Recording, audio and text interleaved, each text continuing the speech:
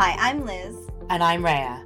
Welcome to Karma's My Bitch, a podcast about love, Sex, connection, abundance, joy, purpose, peace, and how life isn't simply the stories we tell ourselves. Deeply personal, impersonal behavior is how I would describe dating apps. Is that you are hoping to find the one thing that's most important, either love or joy or sex or whatever it is. Like, it's something you're hoping for a connection with someone. But to get that connection, you are often treating people like they aren't human. Yeah. Things like ghosting, things like showing your friends and like all those kind of things that you would do to people you don't feel are real humans. I just decided I wasn't going to do. I just feel like at least that's the least I could do is put some integrity into dating. I think integrity is a really important word because I think that the nature of these apps, the sort of the swiping or the, I don't know, whatever these other things. Yeah, it's all basically all kind of swipings. Okay, so however you're swiping, yeah, it's still important to maintain a level of integrity with it. And as you said, the sort of dispensable nature of the app or the people that appear on it. Yeah. Sort of take that away, right? Yeah. It's difficult to find that. So I do get that because the level of accessibility has changed. Yeah. The boundaries have changed. It was a lot easier to maintain certain boundaries for my generation. If I don't want you to find me, you don't get to know where I live, you don't get to know my phone number. There's just so many ways. Like you won't even know what my picture or my image, like other than if I met you in person. That's it. But now it is so different. I can't imagine knowing so much about a person before I get to know them. Yeah. Or get a feel for them. That these are just sort of facts. These are just sort of a person's basic resume. Yeah. It's not really who they are. At all. And it's funny because actually, when I look back at the guys that I've, liked or have been in my life in one way or another, I mean, I have a loose type, but not really. Because I've always tended to go for how someone makes me feel. But at the same time, is that, how the hell else are you going to meet someone apart from doing this, really, nowadays? The pool is so much larger. Yeah.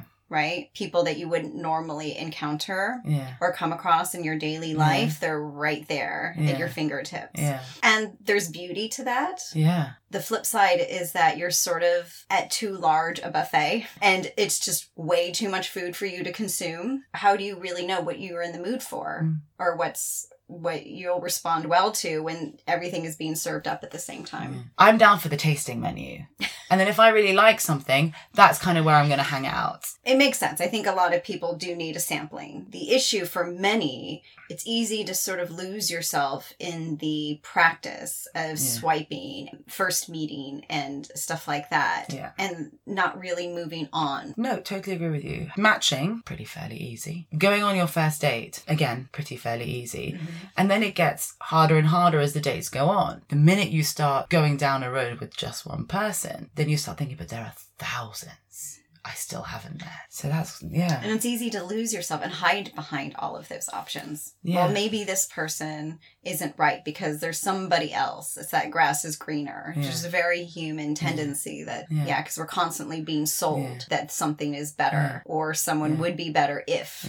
Yeah. And actually, I would go further than that because it's like, things aren't quite perfect here. I'm just going to move on to the next person. So no one ever has to actually make an effort with anyone, really. Allowing things to fizzle out is so natural because it's that unless you've fallen for someone, no one's really making the effort. Yeah. If you do try, if I admit I am vulnerable, if I admit I have feelings, if I make myself the human that this app has dehumanized, then it's shame. Yeah. And it's much better to say nothing and do nothing and allow the opportunity to fizzle than actually appreciate that you found a connection in a sea of technology.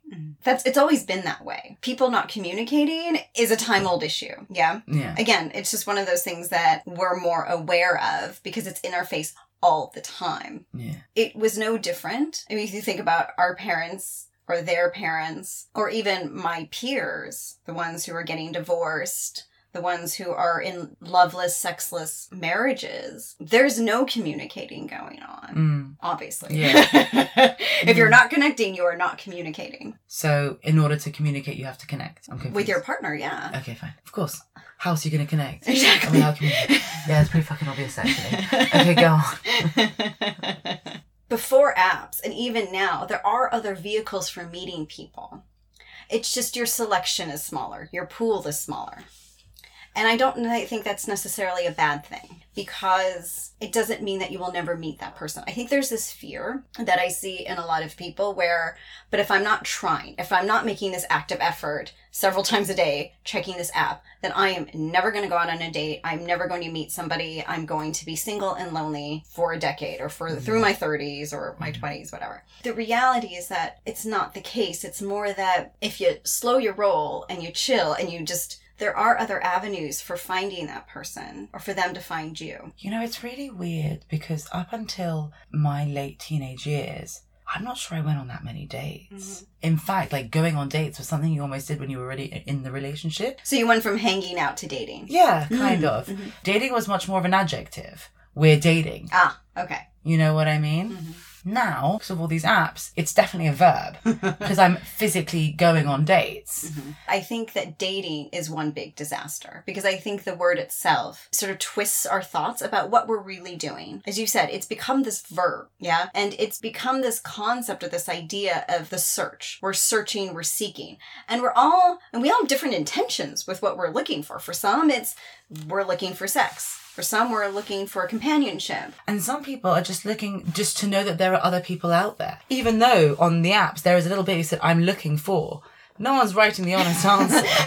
I'm looking for somebody to validate me because I just got out of a relationship of 7 years and I feel lonely. Yeah. And I don't know if I'll ever find somebody ever again. Yeah. Or I'm really looking to get laid. Yeah. I didn't know either. When I moved to New York, I didn't know. I think for me, again, I think it was validation. I'd gotten out of this weird relationship and I thought, oh, here I am starting over. And I'm going to try this adult life. And it wasn't working because it wasn't who I was. Yeah. There was no integrity in my approach, because I was seeking something and expecting these guys to give it to me. And that's not necessarily fair to them.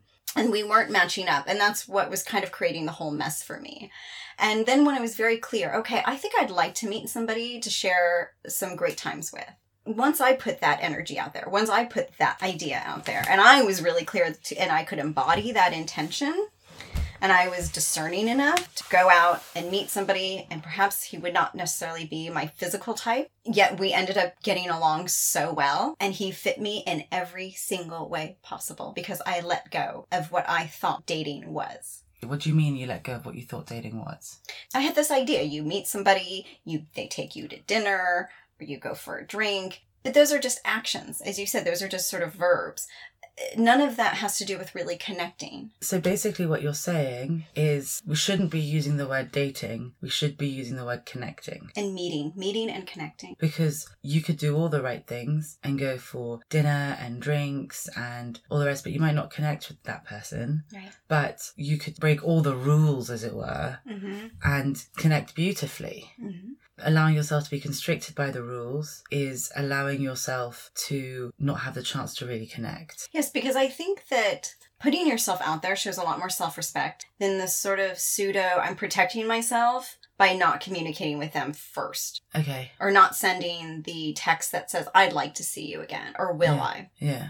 It's understandable that there's a fear. But can I ask a question? Yeah. Like, the thing that's always stopped me from doing it is the idea that by declaring I want to see you again, you're going to become less attracted to me. Sure, that's certainly a possibility. I'm not going to say that somebody may not feel that way. And if they do, then they have issues. Okay. Because then it just shows their issue of, well, I don't like if somebody really desires me. Oh, that's quite interesting. But I think desire can be very potent. If I know somebody desires me, it makes me much more interested. Yeah, actually, you know what? That is very true. When I sort of said that let's reframe or let's reword dating, to me it's connecting. Meeting and connecting. So you meet the person, you have dinner, you have a drink, you have coffee. That's your meeting. This is the oh, hey, I will see you a second time. Okay. Right? Now, say you've seen each other a couple of times, you've had a few meets, yeah? And you're just kind of finding more and more that it's kind of working. And then you go into the infatuation bit. So infatuation is really that, the glow. Okay. When I'm in your presence, I feel great. And I feel attracted to you, and I feel attractive to you. Okay. That's the yummy bit. It's super yummy because you're really experiencing yourself mirrored in somebody else. Okay. That sort of how you could really find yourself attractive and sexy and beautiful is mirrored in that other person. Because it's a mirror. So how I'm feeling about you, you're feeling about me. So I know how you're feeling about me because I'm feeling it about you. Yes. Okay. Yes. And after that is when you move into this sort of, I like you because I see you. This is what we call the I thou. Okay. Okay. It's not just me and you. It's the I thou. When I am with you, I see not just myself, but I can see you fully. Even if the glow is gone a little bit, there's still something a bit more solid there. So it's kind of like the initial attraction is slightly wearing off, and I see your good and your shit, and I still choose you. Yes. You may not see all their shit, though. No. And it's when you move from that sort of deep liking and appreciation to love, right? So there's, these are all sort of building blocks for that foundation, for that third bit of connection, which is the oneness. Two people recognizing that they are one, but they are individuals. It means that in full, deep partnership. Okay. Which is where we're trying to get to. Yes. Okay. Well, some are. Some just want to stay with their apps and swipe forever. Yeah. But if you want partnership and if you want lifetime partnership on equal footing, then you will always remain two individuals, but you recognize that your souls connect. That's the deep soul connection. So it's just two individuals choosing each other. Two individuals choosing each other and creating purpose from it. The stages for that start with meeting, connecting, infatuation, liking, loving. Yes. That's the timeline. And the problem with dating... It's too old a concept. There's too much history. There's too much old shit connected to dating, which was related to courtship. It was related to, I need to find a spouse. I need somebody to create a home with. It's a patriarchal value, if you will. Basically what you're saying is, even though we're doing something new with dating, i.e. using the apps, actually, we're trying to live out new paradigms in old ones. Yes. Our reasons for partnership aren't as financial, let's say, or as economical. Or social. As they were before. So people are actually choosing partnership because they actually like the other person or love the other person. So we're trying to fit in this new way of interacting with the opposite sex within the old structures of interacting with the opposite sex. Exactly. Yeah. And that disconnect between is just making a lot of people really unhappy. It's not a big deal if I text someone and say, do you want to go for coffee? Let's say. I would think so. Yeah. But all of a sudden, put it in the form of, I like you, or we're dating, or you could be a potential mate. I can't do that anymore. Or by sending that, you're assuming that I want to marry you. Yeah. Or that I want something from you. Yeah. More than just the hour that I'm asking for to get to know you. Exactly. Yes. We're trying to fit. Everyone's equal. We're all, we're all figuring this out together, etc. Yeah. It doesn't matter your gender, your race. It's all the same. Yeah. But into man courts woman, man bags woman, man marries woman, woman stays at home and cleans the house. And is under his protection. Yeah. Right. So it's just all a bit dysfunctional. Yes. But it is, okay, so... And it's always been dysfunctional. And we know that. We see it in so many relationships. Well, no one did. I just figured out what it was in 3 minutes ago. But now that we've figured this out, well, what do I do about it now? Because it's all well and good me marching to the beat of my own drum and going, let's meet for coffee, or let's do this, or let's do that. Yeah. But I'm still stuck in this old paradigm. Well, if you are, then by choice. Because in some ways you are, because you want to do things a certain way. You want to go and have fun. And you're going to use these apps to do so. And so you're sort of opening yourself up to a group of men who are going to be approaching things from that sort of old way. Or who knows? And again, it's also because of your intention versus their intention. What are they really looking for versus what you're looking for? We're at a point. Okay. Where we are trying to achieve a level of spiritual maturity. We're screaming for deeper connection. We're screaming for greater relationships than we have, than previous generations have had, right? Yes. We're deconstructing all the structures and strictures around relationship and connection and love.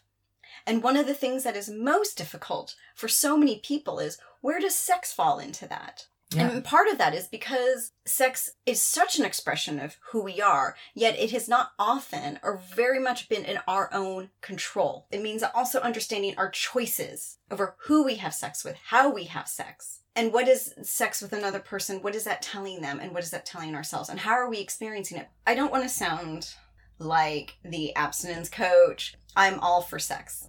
Yes, if anybody reads my books, you'll see how much I like sex. Yet casual sex is a bit detrimental. Oh, it's actually, what am I saying? A bit? It's a lot. It's an unfortunate symptom, I think, of inability for people to communicate. So they try to use sex to communicate some need, but they're so not clear on what they're really needing. Because we as a society and in the world, sex is so dysfunctional because we've wrapped up too many of our issues. It's an energy exchange. And so whether you intend or not, you are definitely picking up on somebody else's energy. What would you term casual sex? Oh, meeting somebody just for sex. But if, let's say, you liked someone... Oh, there's certainly room for that when you know the person. Okay. Well enough to say, well, this is somebody that, whose energy is compatible enough with mine that I know we're going to have a great time. Where's the place for that then in this? For sex with somebody that you think you might want to be with?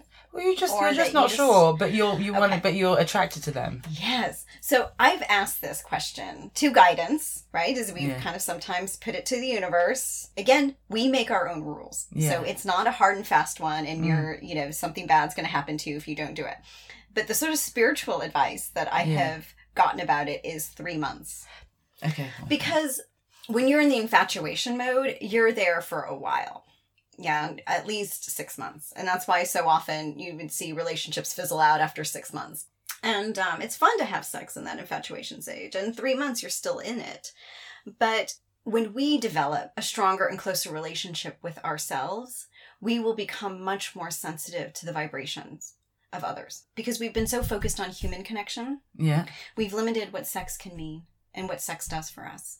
Okay. And again, because there are so many ways in which society and religion and government has used sex to control our existence. You have sex to procreate only. You have, you can only have sex at this age, or, there's all these different rules around it. It has become a very warped concept and a very damaged concept. But the reality is that sex is not. Sex is divine. Sex is profound. Sex elevates. There's nothing not positive about sex. It's really how we see it and view it that demeans it so often. And so the reason why there's this certain idea over giving sex time, having that kind of connection with the person you're doing it with, can make sex that sort of transcendent experience that so many have not yet had. And most people may not ever have. Every situation is different. Absolutely. But the one thing we are saying, which is different from everyone else, is whoever you are that's wondering whether or not I should text or not, there is a part of you that deep down knows what the right answer is. Mm-hmm. Yeah, what's the one that you can live with? And if there's fear that's holding you back, that you need to figure out before you continue on. And when you say operating from fear... Well, the insecurity. Oh, I can't send that text because he's going to think. Because I think that what holds us back in truly connecting to people is fear. You will say no, and then that reinforces the idea that I am unlovable. And then I will have to run back to my corner and cower, and I'll never find anybody again. And you're just affirming my feelings, my lack of trust.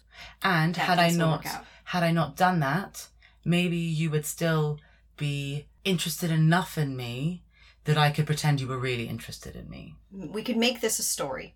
So going for it at least gets you to the ending. Because I think there's a difference here between, we're not telling people just go out and message everyone you fancy and tell them how much you like them. We're saying... Spam them. No, we're saying, don't be afraid of connection. Yeah. Embrace connection. But in order to connect with someone else, you have to be connected to yourself first. Absolutely. And in order to be connected to yourself first, you have to be acting in a way that is you. But remember, you get what you give. Yeah. Yeah? And in the previous episode, we talked about unrequited love. Yeah. And people not really meeting on that level. Yeah. And for me, it's not about the chasing. Nobody's chasing anybody. That's what the whole meeting bit is can we get to the same level here? And if I know that you are interested in me the same way I'm interested, then I can text you and not fear that you're just going to ghost me. So it's, if I want you to make me feel secure, I need to make you feel secure too. You got to be willing to be vulnerable. Yeah. If you want somebody to be vulnerable with you. When you have too many boundaries with a person and you have too many sort of, you kind of got that bit of barbed wire, like you can only come so far, the interaction itself starts to lose integrity. Because it has to sort of, the energy has to navigate around those walls, right? Karma's my bitch is because I know this lesson already. I'm not going to have to relearn it. Yeah. So I'm developing a new pattern. Yeah. I'm striking out and I'm doing something entirely different. And in this case with dating, it's being open to connection. Being open to connection, being open to taking risks, being fearless with it, and being vulnerable. And you can only do that if you respect yourself enough. Because then you can go as far as you want, because you can always trust yourself that at a point where it stops working for you, you'll be able to turn around and walk the other way. Precisely. And it gets a lot harder if you are sleeping with that person, because it blinds us. And the wisdom to tell the difference is another word for discernment. Thank you for listening. For more information, articles, and inspiration, find us at karmasmybitch.com and at karmasmybitch.insta. And if you liked what you heard, please subscribe and leave us a review.